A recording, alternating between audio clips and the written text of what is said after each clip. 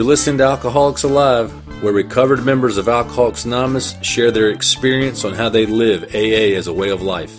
None of our participants get paid or speak for AA. Here are your hosts, Shank and Wayne.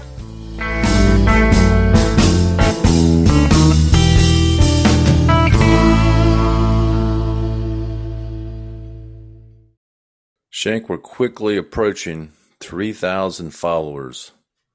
Wow. On Instagram. I wonder if all those folks are actually alcoholic, or if they just like following the page Alcoholics Alive. I wouldn't follow it if I wasn't an alcoholic, but Heck, no, that's just me.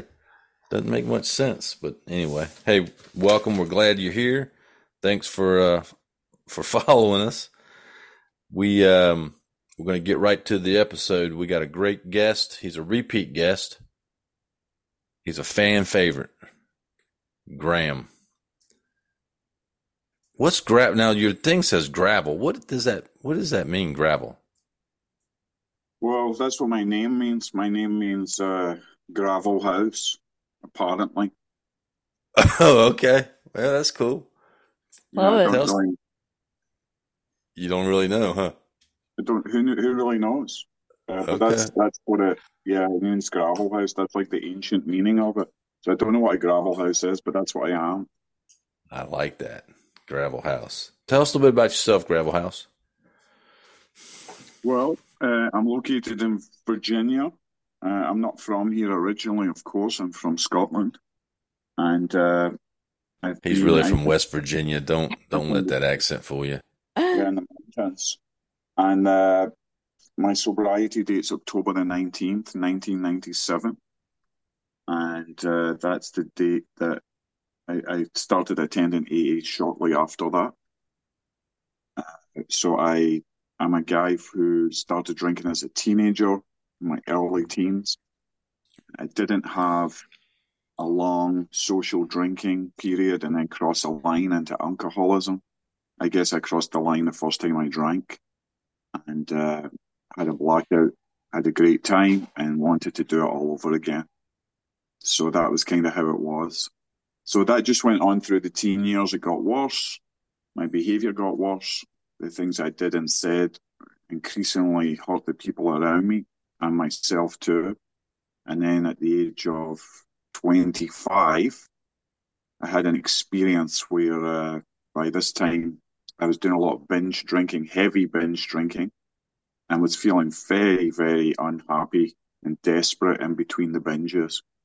And so I had an experience where I woke up one morning, I'd had a binge the night before. I had promised myself I wouldn't drink that night, and nonetheless, I got absolutely wasted on alcohol and did and said some very embarrassing things. So I woke up and the next morning, curled up in a ball, crying, and just realized suddenly I was always going to be like this, no matter what I did and no matter where I went. I happened to be in Japan at the time this all happened. I'd ran away to Japan to change my life for the better. And anyway, so with that realization I was always going to be like this, I didn't believe in God at that time, but I guess inside my mind I asked for help. And I've never had a serious desire to drink or take drugs since that day. And that was a Sunday back in 1997. I did start to attend Alcoholics Anonymous, I believe, a few weeks after that. And I've been attending AA ever since then, and I've been sober ever since then. So, the guy that saved my life, my first sponsor, he took me through the steps more or less as soon as we met.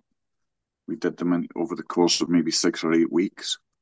And ever since then, I've known the truth about alcohol, which is I just can't drink one day at a time.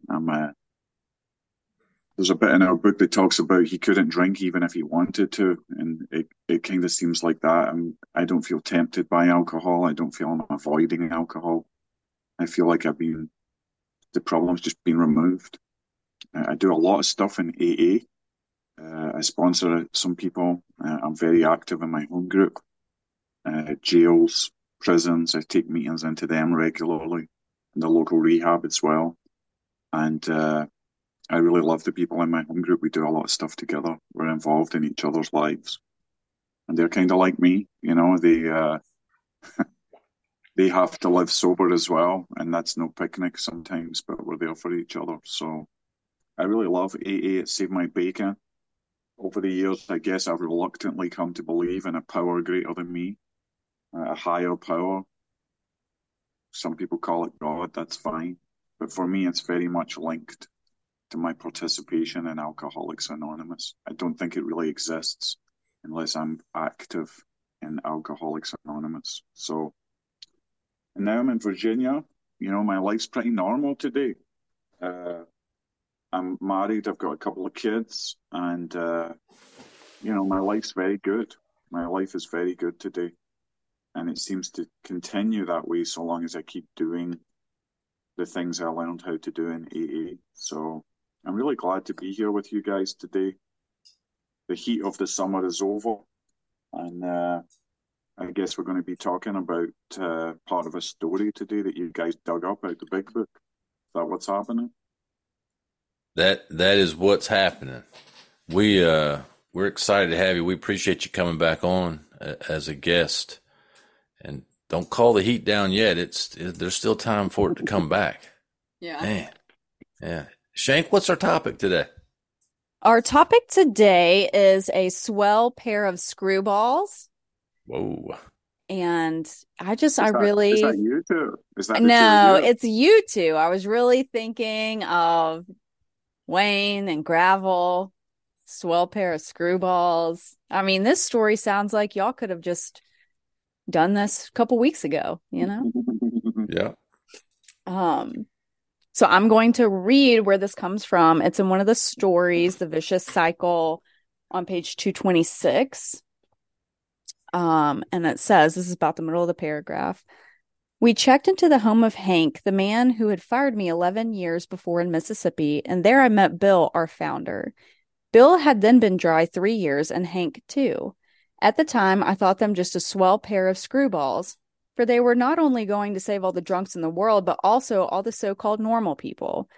All they talked of that first weekend was God and how they were going to straighten out Jackie's and my life. In those days, we really took each other's inventories firmly and often. Despite all this, I did like these new friends because, again, they were like me.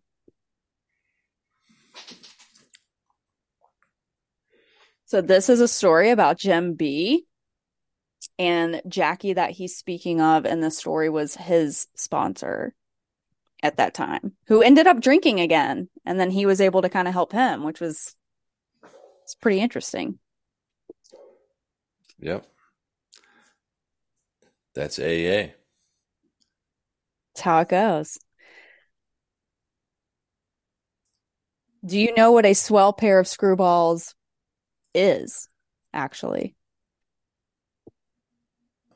What is a swell pair of In screwballs? this context. Well, I'm glad of screwballs is part of the statement. It just didn't say a swell pair. That could mean a couple of different things. So what is a swell pair of screwballs? So from my understanding, kind of what I could dig up about the time that the book was written, that the story was kind of going on, swell is great or first rate. Like swell is just really, really better than good, for sure. Screwballs were people who were maybe like eccentric, crazy, very peculiar, maybe a little odd. So that does describe us. Correct. He's probably saying that like he thought Bill and Hank were like odd or crazy, maybe slightly sarcastic tone, but probably in like an endearing or an amusing way, like as he's telling the story. Like I think he kind of wants it to come across as like, hey, it was just these two eccentric guys walking in trying to help me. Like they had this so-called solution going on. Like they were just, you never would have expected these guys who had been, so I guess like revered maybe in their professions or what have you. And then they're just like, oh yeah, we're alcoholics. We're trying to stay sober Right. here. He sounds like he might be a little skeptical too of them actually saving. What did he say? He's going to save all the drunks. Yeah, the so-called normal, all the drunks and the Oh, so-called normal people. Yeah. and the normal people. So So they this had, story was happening before the book was written. whoa, people got sober before the book was written. Hard to believe. How about that? Hard to believe. So, yeah, I thought that was just an interesting little kind of factoid there. Graham, what do you think about that paragraph Yeah, there? I think it's very interesting because, like these guys, so I want to point out my first sponsor didn't really use the book Alcoholics Anonymous. He didn't really, he knew I really was an atheist at that time and very, very angry. I would bristle at the word God. So I guess he figured just to try to sidestep that. I mean, he gave me a big book. He said, you should read this. Right. But he verbally took me through the steps, basically. And then we did an inventory. I did an inventory. He showed me how to do it. It wasn't exactly like it's outlined in the book, I guess, but it was about my resentments and my fear and so forth. So, and I was able to, whatever needed to happen, happened as a result of him helping me, I believe.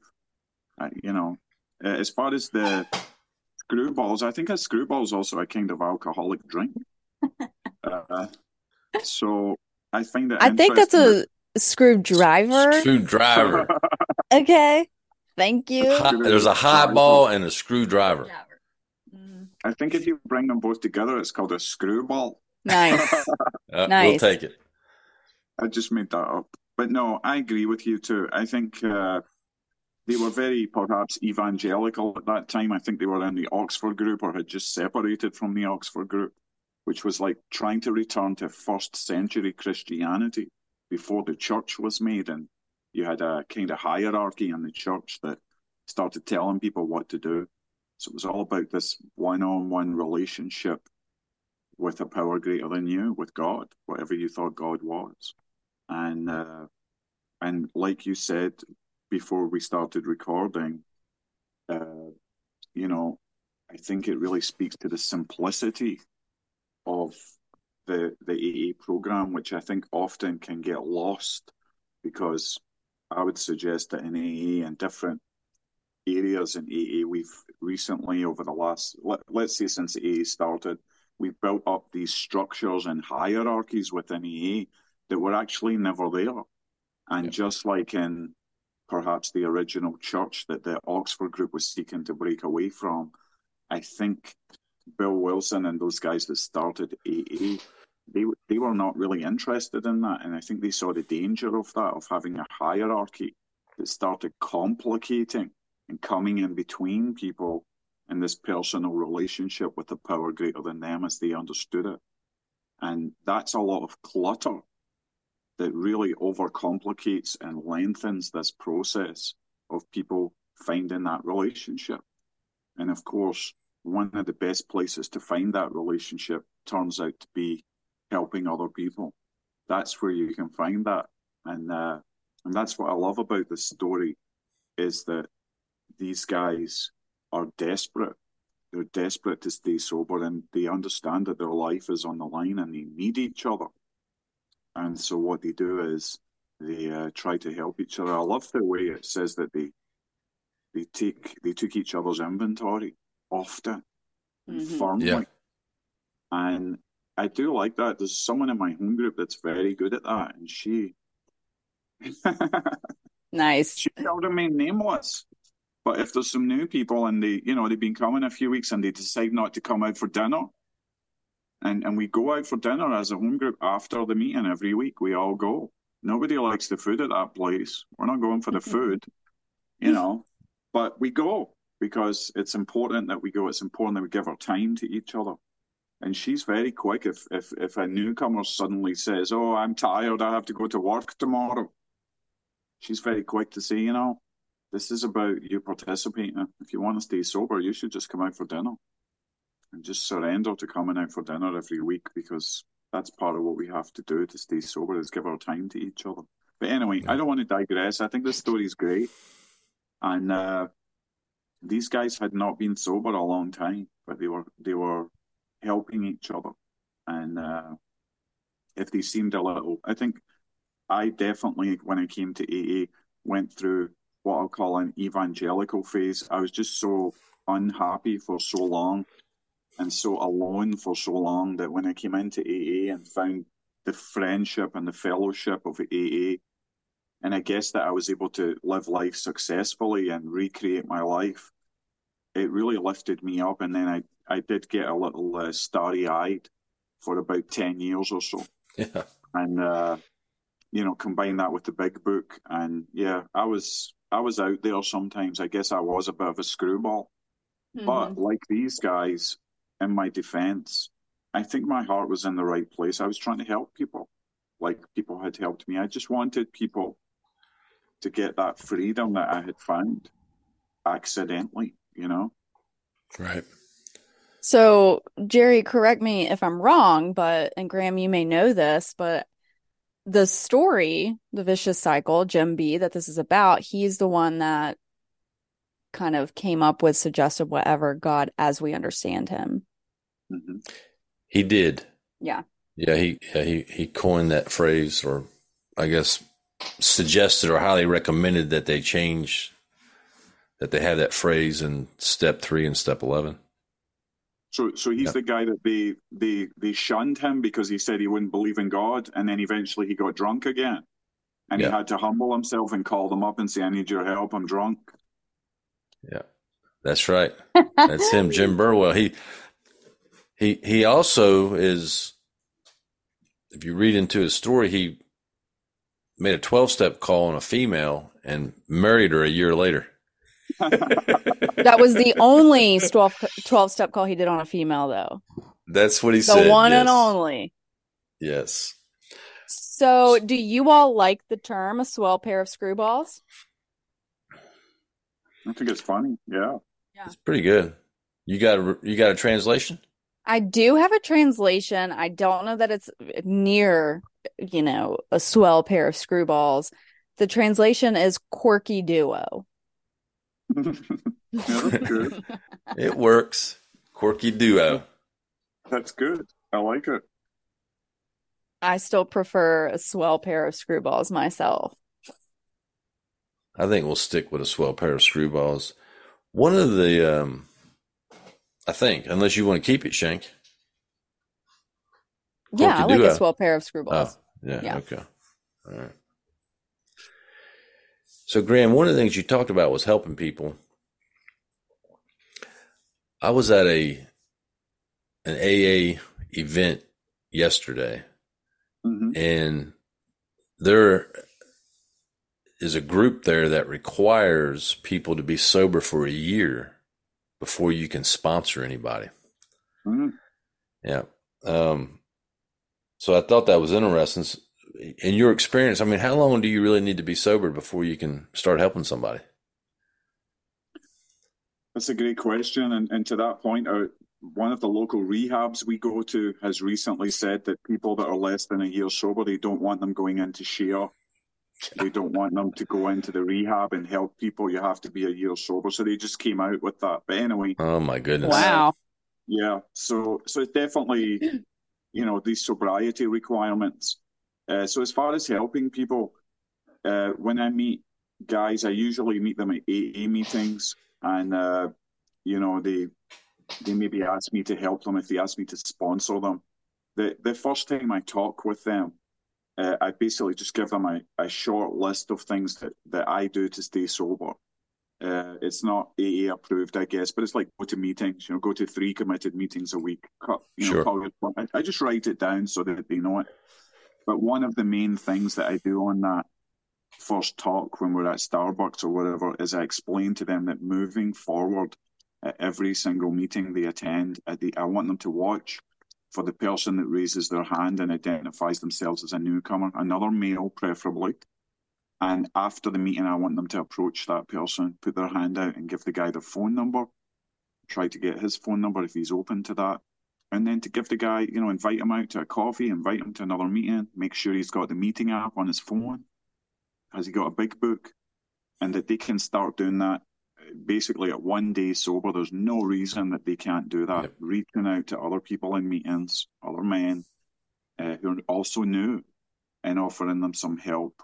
So that's really my take on it, is that is as important and as fundamental to all of this as that's really the secret to AA, I guess. And, it's funny because the steps have, where I'm located and in many places, the steps have become some kind of weird, intellectualized self-help program to make me feel better, but above all, to make me good. Okay, so the purpose of the steps, according to what I hear all the time, is that I am now going to be good, whatever that is. I live in the Bible Belt, just on the edge of the Bible Belt. So yeah, a lot of times this is also tied to a particular religion as well. But anyway, so that's not my understanding at all. My understanding is I can help people right out the gate.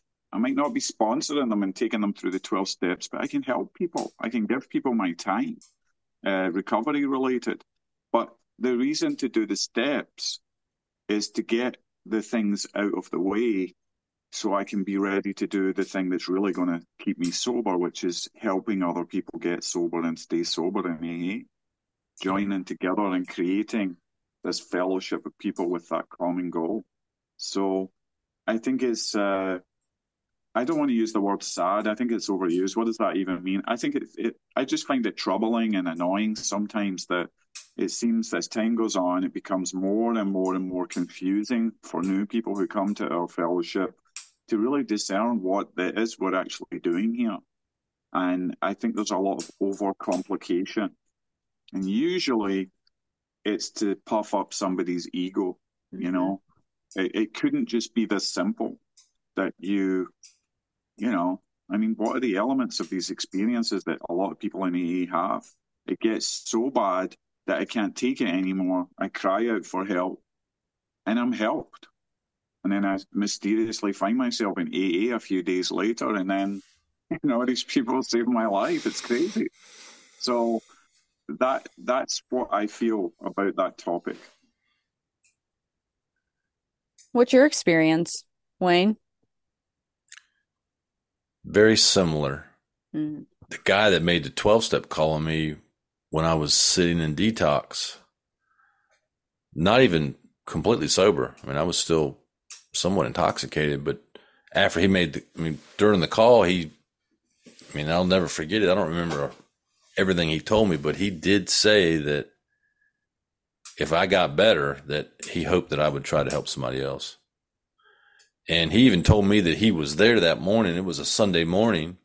He left whatever he was doing to come make a call on me. That he was there basically to help me. And by doing that, he helped himself. And, when I, not long after that, would start going to AA meetings and took the steps, I took the steps immediately. I did a 5th step at about 5 weeks sober. And started making amends, but I was immediately told to help people. And it's probably good meeting shrapnel for a later season, but the idea, hey, if you've been sober 1 day, you can help the guy, or 2 days, you can help the guy that's been sober. It sounds goofy, but it's true. Yeah. Yeah. And, that's what I was told. And I immediately started reaching out to people at meetings and talking to them, even though I was scared to death. And I would give rides to people. I was one of the few young guys that actually had a driver's license and a car. And I'd pick people up halfway houses and take them to meetings and then take them back. And after talking to them, I'd be grateful for the problems I had. And, I started sponsoring. I was sober about 3 months. Started sponsoring people. So, you can't read anywhere in the book that says don't help people. You can, it's what it's all about. And it's interesting. Bill Wilson got sober because somebody came to see him. He didn't call Ebby. Right. Debbie went and talked to him. Mm-hmm. Yep. Bill helped Dr. Bob. Dr. Bob wasn't calling anybody. Bill called him or called Henrietta, and Henrietta made the call. Bill Dotson, AA number 3, they went to see him. He wasn't asking for anybody. He was beating up nurses. And I would imagine these two guys here, when the two swell pair of screwballs, when Jim came to see him, they helped him. They didn't say, "Oh, we haven't been sober long enough to help you." And if you read further on in the story, they immediately told him to help people. You know, guy started AA in Philadelphia. He didn't sit around worrying about his problems and analyzing steps. Well, he probably did a little bit since he came up with the phrase "God as we understood him." But the other thing that's interesting that, and Shank, you probably can identify with this one, is that he probably felt completely different than those guys, because they were kind of like what Graham was saying. They were evangelizing, probably. They were drunk on God or spiritually intoxicated, as we would say. Spiritual intoxication. So he probably felt very different than them. Mm-hmm. Even though he worked for Hank years ago, but he probably felt very different than them. But yet they helped him. And it's another kind of misconception in AA nowadays, is that you have to have somebody that's just like you to help you, or that you got to have somebody that you completely identify with that can help you. But, so can we receive help from people that have different backgrounds than us? Yeah. Huh? I mean, I haven't really, quote, heard my story. I'll take that back. I did one time at a state convention when I was on a state convention committee, and the way the woman talked about it was so graphic, and it was not in a general way, that I had to get up and walk out. So it was really inappropriate in my opinion. But pretty much everyone that's ever helped me seriously has had way different upbringing than me.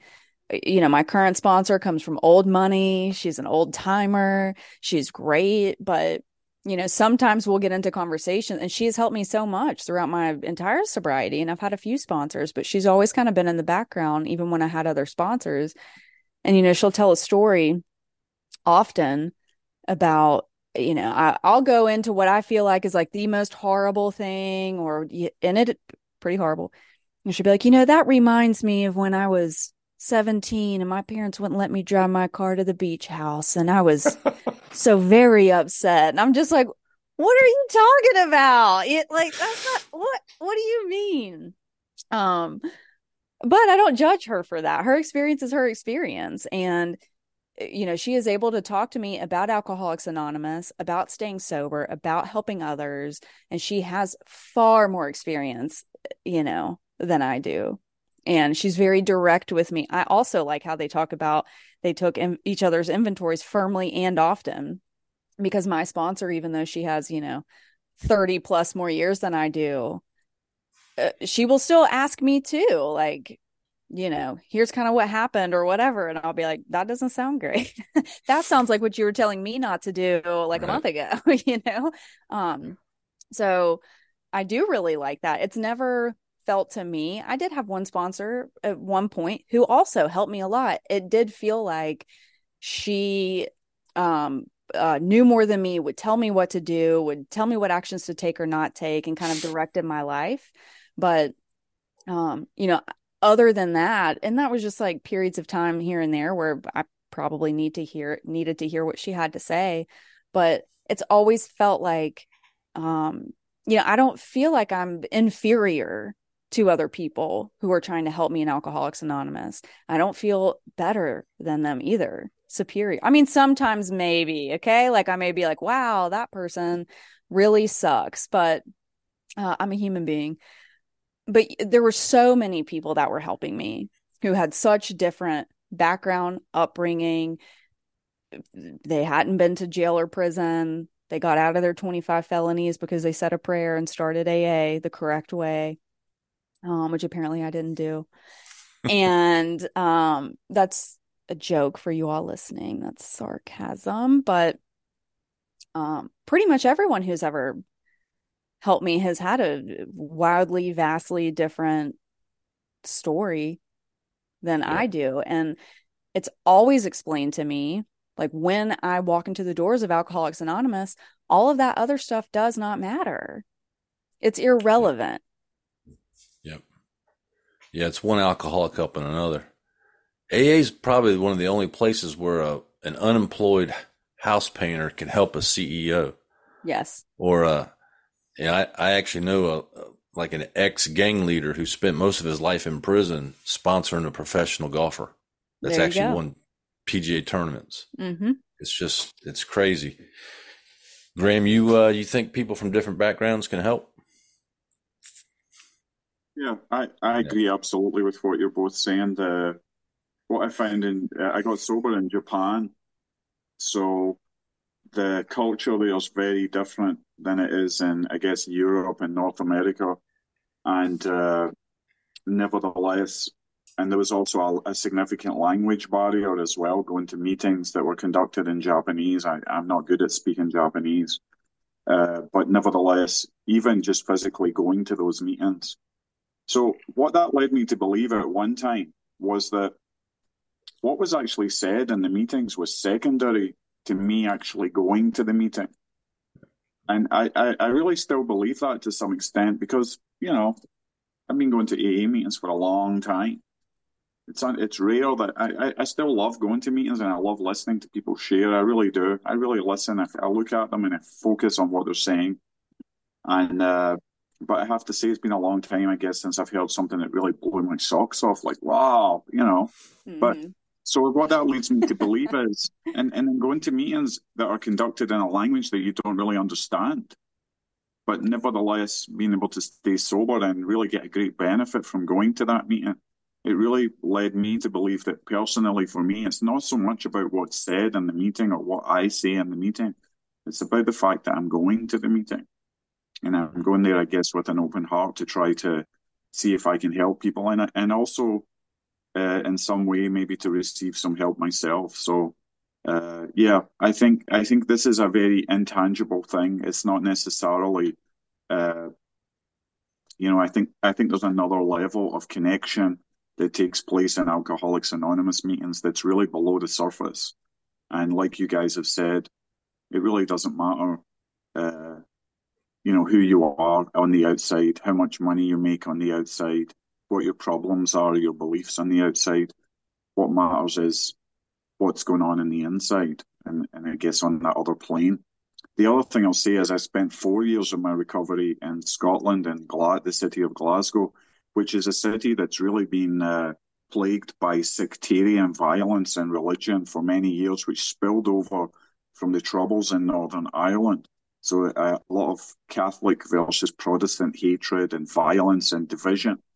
And I was very surprised when I started to attend AA in Glasgow that all of that was left at the doors. And these are people really that hate each other. They hate each other because you're a Catholic, so I hate you. You're a Protestant, I hate you. And I really never ever heard that brought into any meeting of Alcoholics Anonymous, and it was literally right outside the door. And I'm sure a lot of those people that attended those meetings were actively sectarian outside the meeting. And yet I never witnessed it in any of the hundreds of meetings that I went to while I lived there. So I think AA really is good at doing that. It's good at sticking to its primary purpose, and most people leave their personal idiosyncrasies at the door. I would say, however, that recently in my local area we started to see an uptick in people bringing what I would determine to be personal things into the meeting. I mean, personal grievances, I guess. Whether it's the current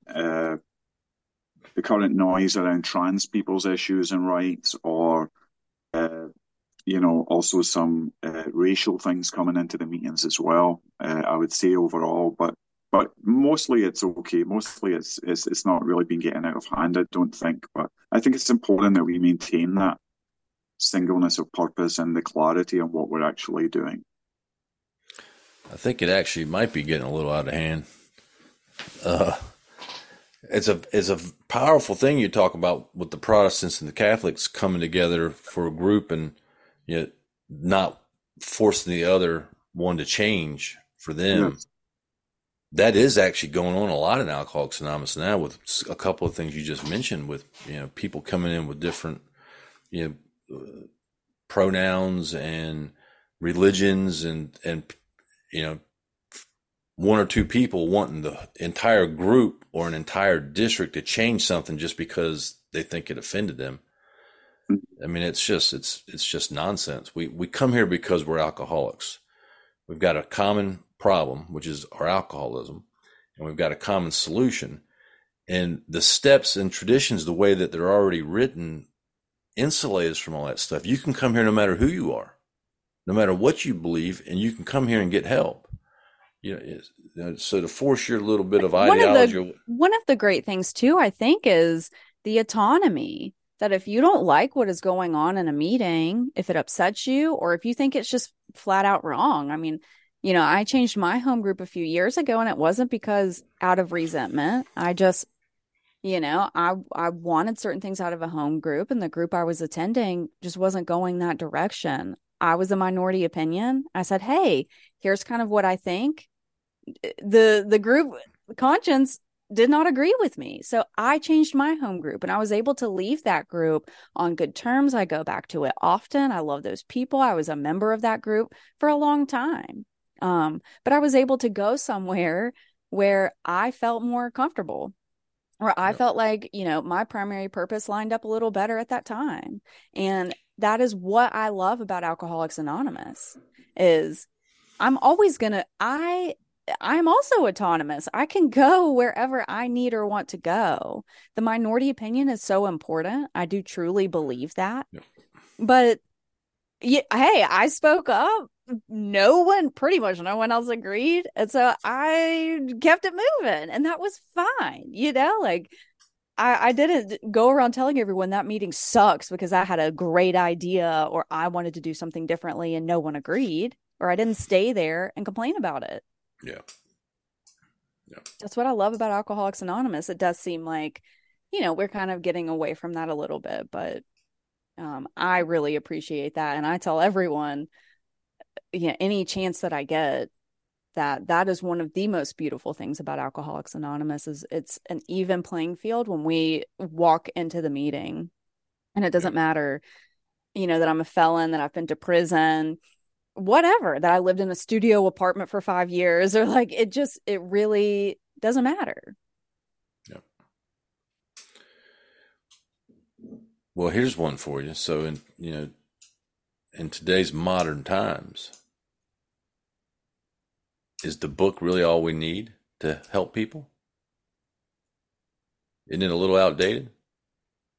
Well, Graham, what do you think? This story, Jim B didn't have a book. So should we audit his sobriety?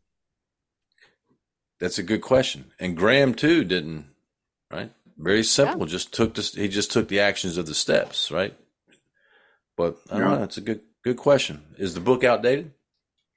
Well, I think there's I really started to become aware of it pretty early in recovery. One of my sponsors would talk a lot about not changing the big book because it had been successful in transmitting the message of how to get sober, transmitting the experience of the first group of people that got sober for later generations and people in different places. So he was pretty clear on that.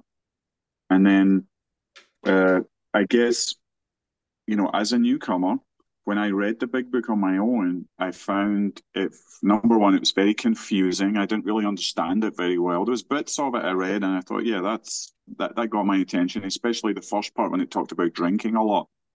But then it seemed to talk about God a lot, and I just thought, this is weird, what's this got to do with anything, So the first sponsor really, I guess he knew the big book and he just had digested it and he realized what it was I had to do as a member of AA in order to stay sober. So he was able to kind of navigate me through that without necessarily sitting down and reading the book. Uh, so as far as so the language in the book, let's talk about that. So the language in the book is more or less 100 years old now, and it's English as it was spoken in the, I guess by middle class, upper middle class guys in AA in America about 100 years ago. This would be their vocabulary. And, we were lamenting before the recording started how uh, education generally, not just in the States, but generally has taken a nosedive since then. And so is that a barrier to people using the book Alcoholics Anonymous? Do you need a dictionary in order to get sober? Do you have to carry around a 1933 dictionary and look up every word to get sober and stay sober in Alcoholics Anonymous? I would argue no. Right. And I think, the men I read with, I would say have an average education, the same as myself. I'm no Harvard guy. And I think when we sit and read together, we're able to discuss it and understand what it's asking us to do, what it's explaining. So I've never really found that a huge barrier. I do go into a lot of prison and jail meetings over the years, and I would say that in that instance, the language in the Big Book of Alcoholics Anonymous, I believe, is absolutely a barrier to the understanding of some of those men. Their reading level is so poor. But that's the great thing, is that we have Alcoholics Anonymous members who are sober, who know the book, and I believe what we're able to do is bring the language of the book to be more relatable to people. So I guess there's a movement in Alcoholics Anonymous now. It's this, and I became aware of it in the pandemic. I noticed some changes in AA during the pandemic that really shocked me. The first thing that happened was the preamble was changed, and it didn't seem like there'd been a whole lot of discussion. I think my home group was still virtual at the time, and just suddenly we had a new preamble, boom. And then I start hearing all these things. Oh, we're going to rewrite the big book, and we're going to take all the pronouns out the big book, and we're going to make. And then there was another idea that we'd write a different big book that people that can't really understand this version of the big book, the original version, would be able to read it and understand. So that was something else that seemed to be on the menu, and I think it has passed, and it's going to come to pass. So my perspective is a very vocal minority seems to have cleverly infiltrated and maybe overtaken the service structure of Alcoholics Anonymous, and has been able to push through some changes that, based on the people I talked to in AA, does not seem to reflect the general feeling that I talk to people in AA about. And most of the people I talk to in AA about this kind of thing, I would say, are active AA members. They're not sitting on the sidelines. They're down in the trenches. And I don't feel any really strong, powerful need for that they are expressing that this should all be changed. So I think this book really, if it's in the hands of someone that understands the book and has read it and has been sponsored and has referred to the book, I think absolutely it's something that we don't need to change. I think this can be transmitted to people, and then they can get to know it as well. But the other reality I think we need to grapple with is that reading is not very popular anymore. Younger people don't typically sit around and read books. They're not really required to do it in school a lot, it seems. They don't really like books. I actually read this article today where some school divisions are moving away from Chromebooks, and they're making people write with a pencil and paper again and read actual books. How about that?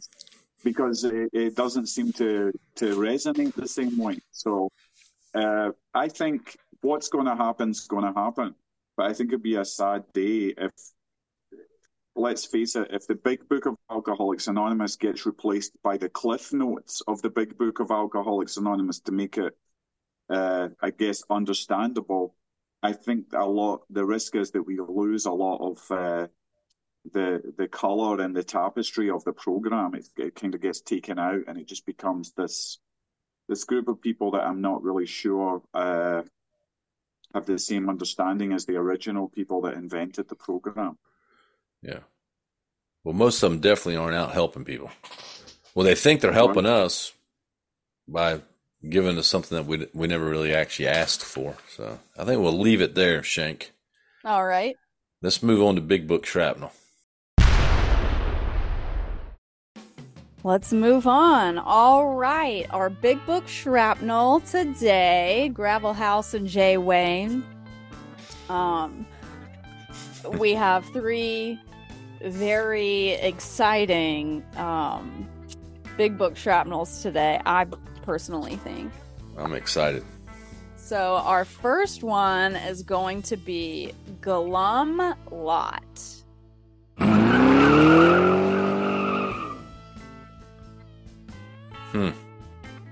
Okay.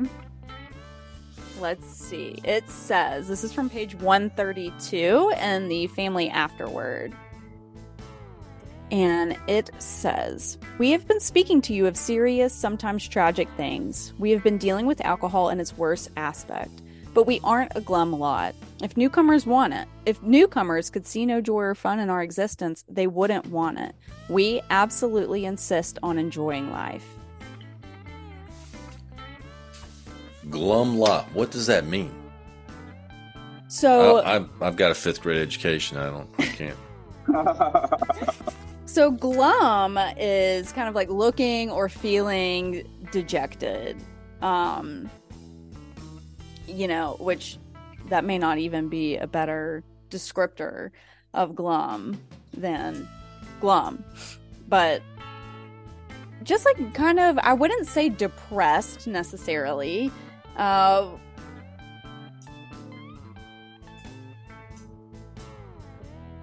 So they're reassuring us that they're not like a downtrodden bunch or yes, depressed. Or unhappy. Like we're not a glum lot. We don't just like get sober and then we're just intellectuals and we just go to AA meetings and go home and go to bed and go to work and go to AA meetings and go and I think in the context of this paragraph, I never questioned what glum or a glum lot meant. And, kind of as Graham was saying earlier, I mean, I was incarcerated. I'd been sober for 3 months. I didn't have access to a book for a while, for a couple of months. I didn't have access to a dictionary for a while. But there are a lot of context clues in the big book. So I think reading, this paragraph, it says, we absolutely insist on enjoying life. And I'm like, okay, well, that's the opposite of, okay, we're not a glum lot. We absolutely insist on enjoying life. So I can understand what that means. You got any thoughts on that, Gravel House? I think glum, maybe as they mean it in this book, it reminds me of that bit at the end of Working with Others. I think it is on page 102, and it says, why sit with a long face in places where there is drinking, sighing about the good old days? And have you guys ever been to an AA meeting? When you walk in, it's kind of dark in there, and they're all sitting around, and you look at their faces, and they just look like they want to kill themselves. Yes. Yeah. And you look around, and you think, this is a glum lot. This is a glum lot. And if I was a newcomer and I came in here, and then the other thing I noticed about those meetings is nobody comes up and shakes my hand and welcomes me.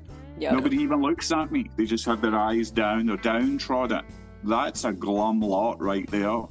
And so when you come to the home group I'm a member of, that's not what happens. And I think I've been at your home group before, and that's not what happened there. What happens is a bunch of people that are glad that they've been saved from the illness of alcoholism through their participation in the fellowship of Alcoholics Anonymous. A bunch of those people with a big smile on their face are going to shake my hand and say, welcome, great to see you. What's your name? How are you doing?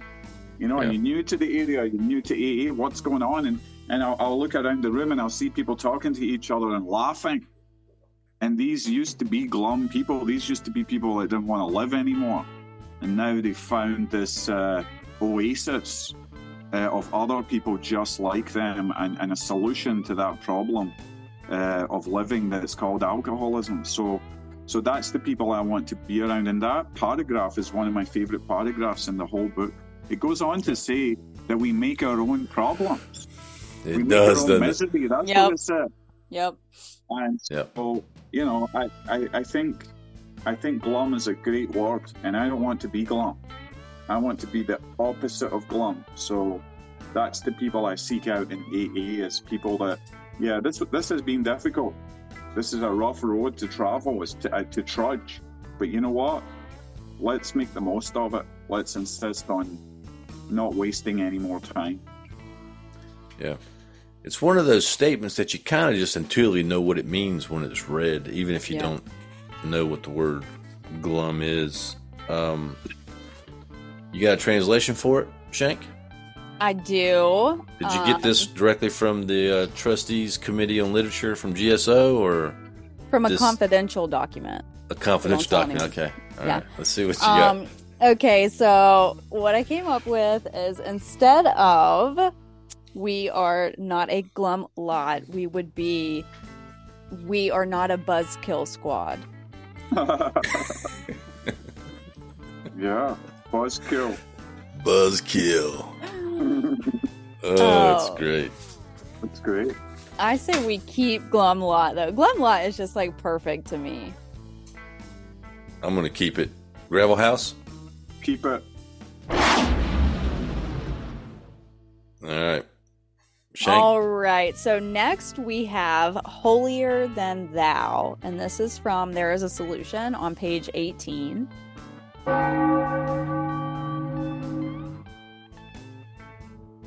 So this says that the man who is making the approach has had the same difficulty, that he obviously knows what he is talking about, that his whole deportment shouts at the news prospect that he is a man with a real answer, that he has no attitude of holier than thou, nothing whatever except the sincere desire to be helpful, that there are no fees to pay, no axes to grind, no people to please, no lectures to be endured. These are the conditions we have found most effective. After such an approach, many take up their beds and walk again. Holier Than Thou. Isn't that a Metallica song? Yes, it is. I'm pretty sure that, Bill had a vision, a premonition of this Metallica song, and that is why it is written like this in the book. It may have. Yeah. What does it mean, Shank? Like morally superior to others, so that they have no attitude of like, I'm better than you, I'm more morally superior, that I'm better because I've done this and you're less because you haven't yet. That's more like morally upright than others. Yeah, I like to keep coming back to this idea, to try to debunk it as much as I can without offending everybody, that being sober in Alcoholics Anonymous for me has never been about being good. And I hear this over and over again in meetings. It's like a list of things that you can't do if you want to stay sober. Now, the book does specify some areas where it warns you, if you keep doing this, you could end up getting drunk. And we all know what those areas are. But the bottom line is, when someone approaches me and they are good and I am bad, and they're talking down to me like that, I think it talks about a spiritual hilltop. All that does is make me angry. And I just want them to go away. And depending on my mood, I might tell you that and use some bad language to describe how much I want you to leave. But this idea that, because A is different, because we've all walked the same path to some extent to end up in Alcoholics Anonymous. So I think that's what takes that away. And what I also like about the home group I'm in is that we don't require people to be good. We don't require them to be good when they come to AA, but we also don't require them to get good in order to stay sober in AA. And thank goodness, because if anything, I am a very flawed person. I was before I came to AA, and I've continued to be since getting sober and being a member of Alcoholics Anonymous. And what has happened to me is that I would say over time I have improved in most areas of my life. But there's other areas of my life where I'm probably about the same as when I was drinking, and there might even be other areas where I could have gotten worse. So what about that? Ouch. So this idea that, I'm going to become good, Graham, and I'm going to be perfect now, and there's a list of things I can't do, that's, in my opinion, that's not what this is about at all, and it's not what our book says. I think what this is about is turning this all over to a power greater than me as I understand it, and trusting that that power will change me. And over time, thank goodness, a lot of the worst excesses of my alcoholic behaviour have been taken away. But some of them haven't, and some of them could come back. I don't know. So I think this is a very important attitude. It makes people angry. And I'm sponsoring a guy right now. He's been slipping in and out of AA for 8 years. And he's told me countless men in our local AA community approached him as he was relapsing over and over again, and many of them were very mean and cruel to him and said horrible things to him about, you need to pull yourself together, and why are you doing this, and just really talk down to him. Thanks for drinking so I don't have to. All that stuff. Ugh. Really, really disgraceful. And I don't see any of that in our book. It talks about love, tolerance, trying to help people.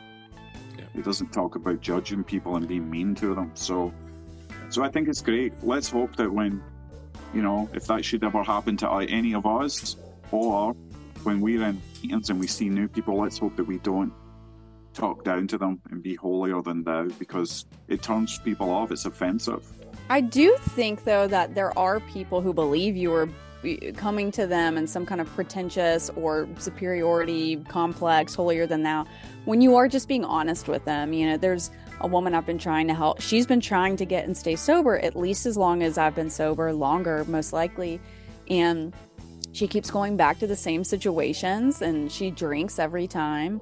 And every time she comes back, I sponsored her for a time, and I said, I just don't think I'm able to help you. I can't give you what you want. This is not therapy. This is not, I can help you get and stay sober, but I can't help you with this specific issue. You may need outside help with it. I don't know. But she really did at one point, maybe 3 or 4 years ago, she really believed I was being mean and hateful and not in the spirit of AA, because I would not discuss certain things with her, because I said, hey, your experience shows, like, your pattern since I've known you has shown that when you go and do A, B, and C, you drink again. And, being very direct with her, like, hey, I've helped this woman, like, clear out all the wine bottles and beer bottles. I've taken her to countless detoxes and treatment centers. I've picked her up. I would do any of that again today if she called me. Like, I'm always available, but sometimes I do believe that there are people in my life or in sobriety who are unwilling to hear the truth, and they do view that as being mean or pretentious or on the spiritual mountaintop.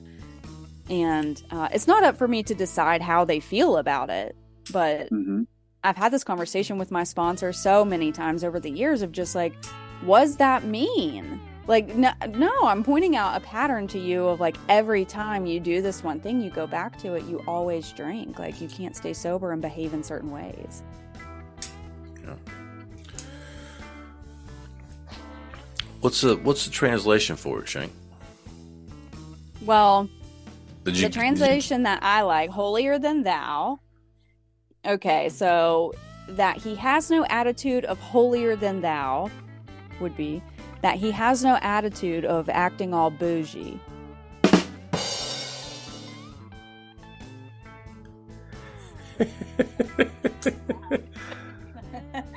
Well, we may have to consider this one. Hold on, Gravel House. Don't jump on holier than thou too quick. Acting all bougie, huh? Yep. I mean, I could see newer people identifying with that. Wouldn't that make the paragraph in the book that much easier to read for the guy in the 3rd grade? education? Yeah, until 100 years from now, when people are like, "What does acting all bougie mean?" Or they'd probably say, like me mispronouncing so many things in this book, I'd probably be like, "Acting all boogie? What does that mean?" Good point. Good point. Holier Than Thou is not bad, is it? No. Not bad. Plus, it's a Metallica song. I mean, you got to keep it in the book. You gotta keep the Metallica song in the book. Come on. Gravel House, you want to keep it Holier Than Thou or Acting All Bougie? I think keep it. I'm going to keep it. Shank? I'm keeping it. All right, what's next? All right, our last big book shrapnel is Promise of the New Land. So this is from page 53 in We Agnostics. And it says, arrived at this point, we were squarely confronted with the question of faith. We couldn't duck the issue. Some of us had already walked far over the bridge of reason toward the desired shore of faith. The outlines and the promise of the new land have brought lust to tired eyes and fresh courage to flagging spirits. Friendly hands had stretched out in welcome. So, I believe we've had some big book shrapnel from this exact paragraph already. We have. There are certain places in the book where it's just word salad to me, and I'm just like, wow, I'm not exact. This is a lot. This is one of those paragraphs. But I believe kind of what they're talking about here. The promise of the new land is hope, opportunity, chance for a better life. Just the promise of like life can be different. He gets so dramatic on some stuff. Oh, yeah. The promise of the new land. And new land, N and L, are capitalized. Just for you all that are listening that may not have a book in front of you. There are several things in this paragraph. Bridge of Reason is capitalized. So there are several things in here. Interesting observation there. Graham, what do you think about Promise of New Land, or this paragraph?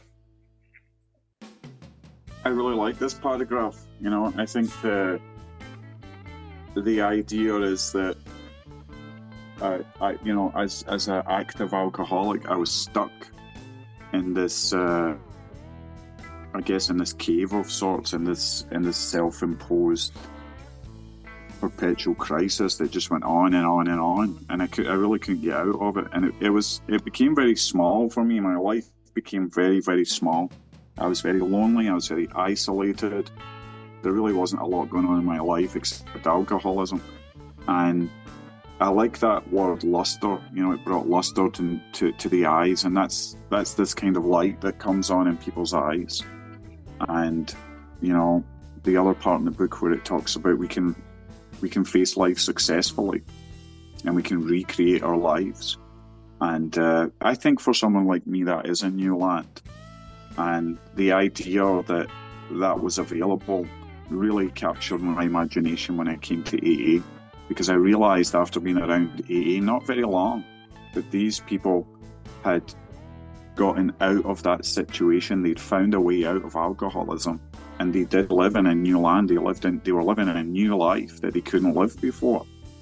And that's really what's in offer in AA. So the promise that could happen to me too, and all I really needed to do was just keep doing the actions of AA and stay close to AA.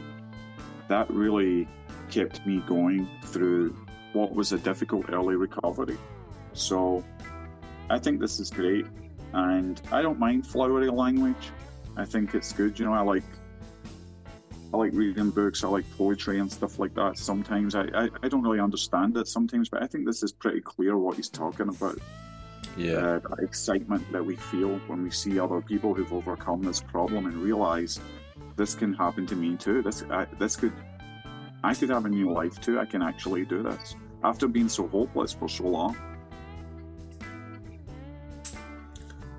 I think I wouldn't have used these words as a new person, but when I started going to, at my very first speaker meeting, it was actually my first AA meeting when that guy gave the talk. He was very different than me, but there was so much hope and enthusiasm in his talk that I knew that there was something here. I wasn't real happy to be where I was at and all that, but the guy gave me hope. And by going to speaker meetings and hearing people talk in meetings about the transformation and kind of how their lives changed, it certainly did look like a new land to me. This would be a good name for a group. The Promise of a New Land. Totally agree. Shank, what's the translation for it? Okay, so translation for Promise of the New Land would be, okay, so it's currently the outlines and the promise of the new land have brought luster to tired eyes and fresh courage to flagging spirits. So what we would have in the translation is the outlines and the promise of the next level vibes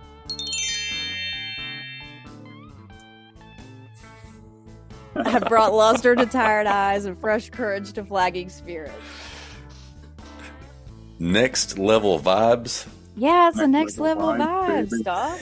I love that. That and acting all bougie. The book really does need to be rewritten. One thing I think that I have really realized over time is I've been using my very first big book lately, which is hilarious. It's the one that I had when I was incarcerated. So I did look up several words that I don't remember looking up.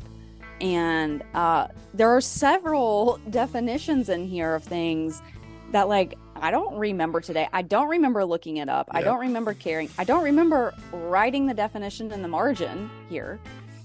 So to me, it's kind of like, why does anything need to be rewritten? I mean, I think it's fun and interesting to look things up now, being 10 years sober and realizing, hey, I don't have all of this figured out. Some things I understand. Some things, as we've done the Big Book Shrapnel, I'm like, oh, I thought that meant something totally different. So this is cool to have some more information on it. Does it change my entire sobriety? No. Moving forward, I think it's going to be cool to have this information to share with sponsees or whomever, but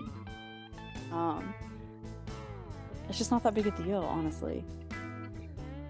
No, it's not, and it shouldn't be. I think Next Level Vibes is probably going to not make it. Well, once again, 20, 30, 40, 50 years from now, we'll be in the same predicament. It'll be like, what are you talking about? Next level vibes? Is this a pyramid scheme? Like, who knows what could be said about that? Yeah. Then they'll want to translate it. Hey, what about Promise of the New Land? That sounds like something cool and hip. Oh my goodness.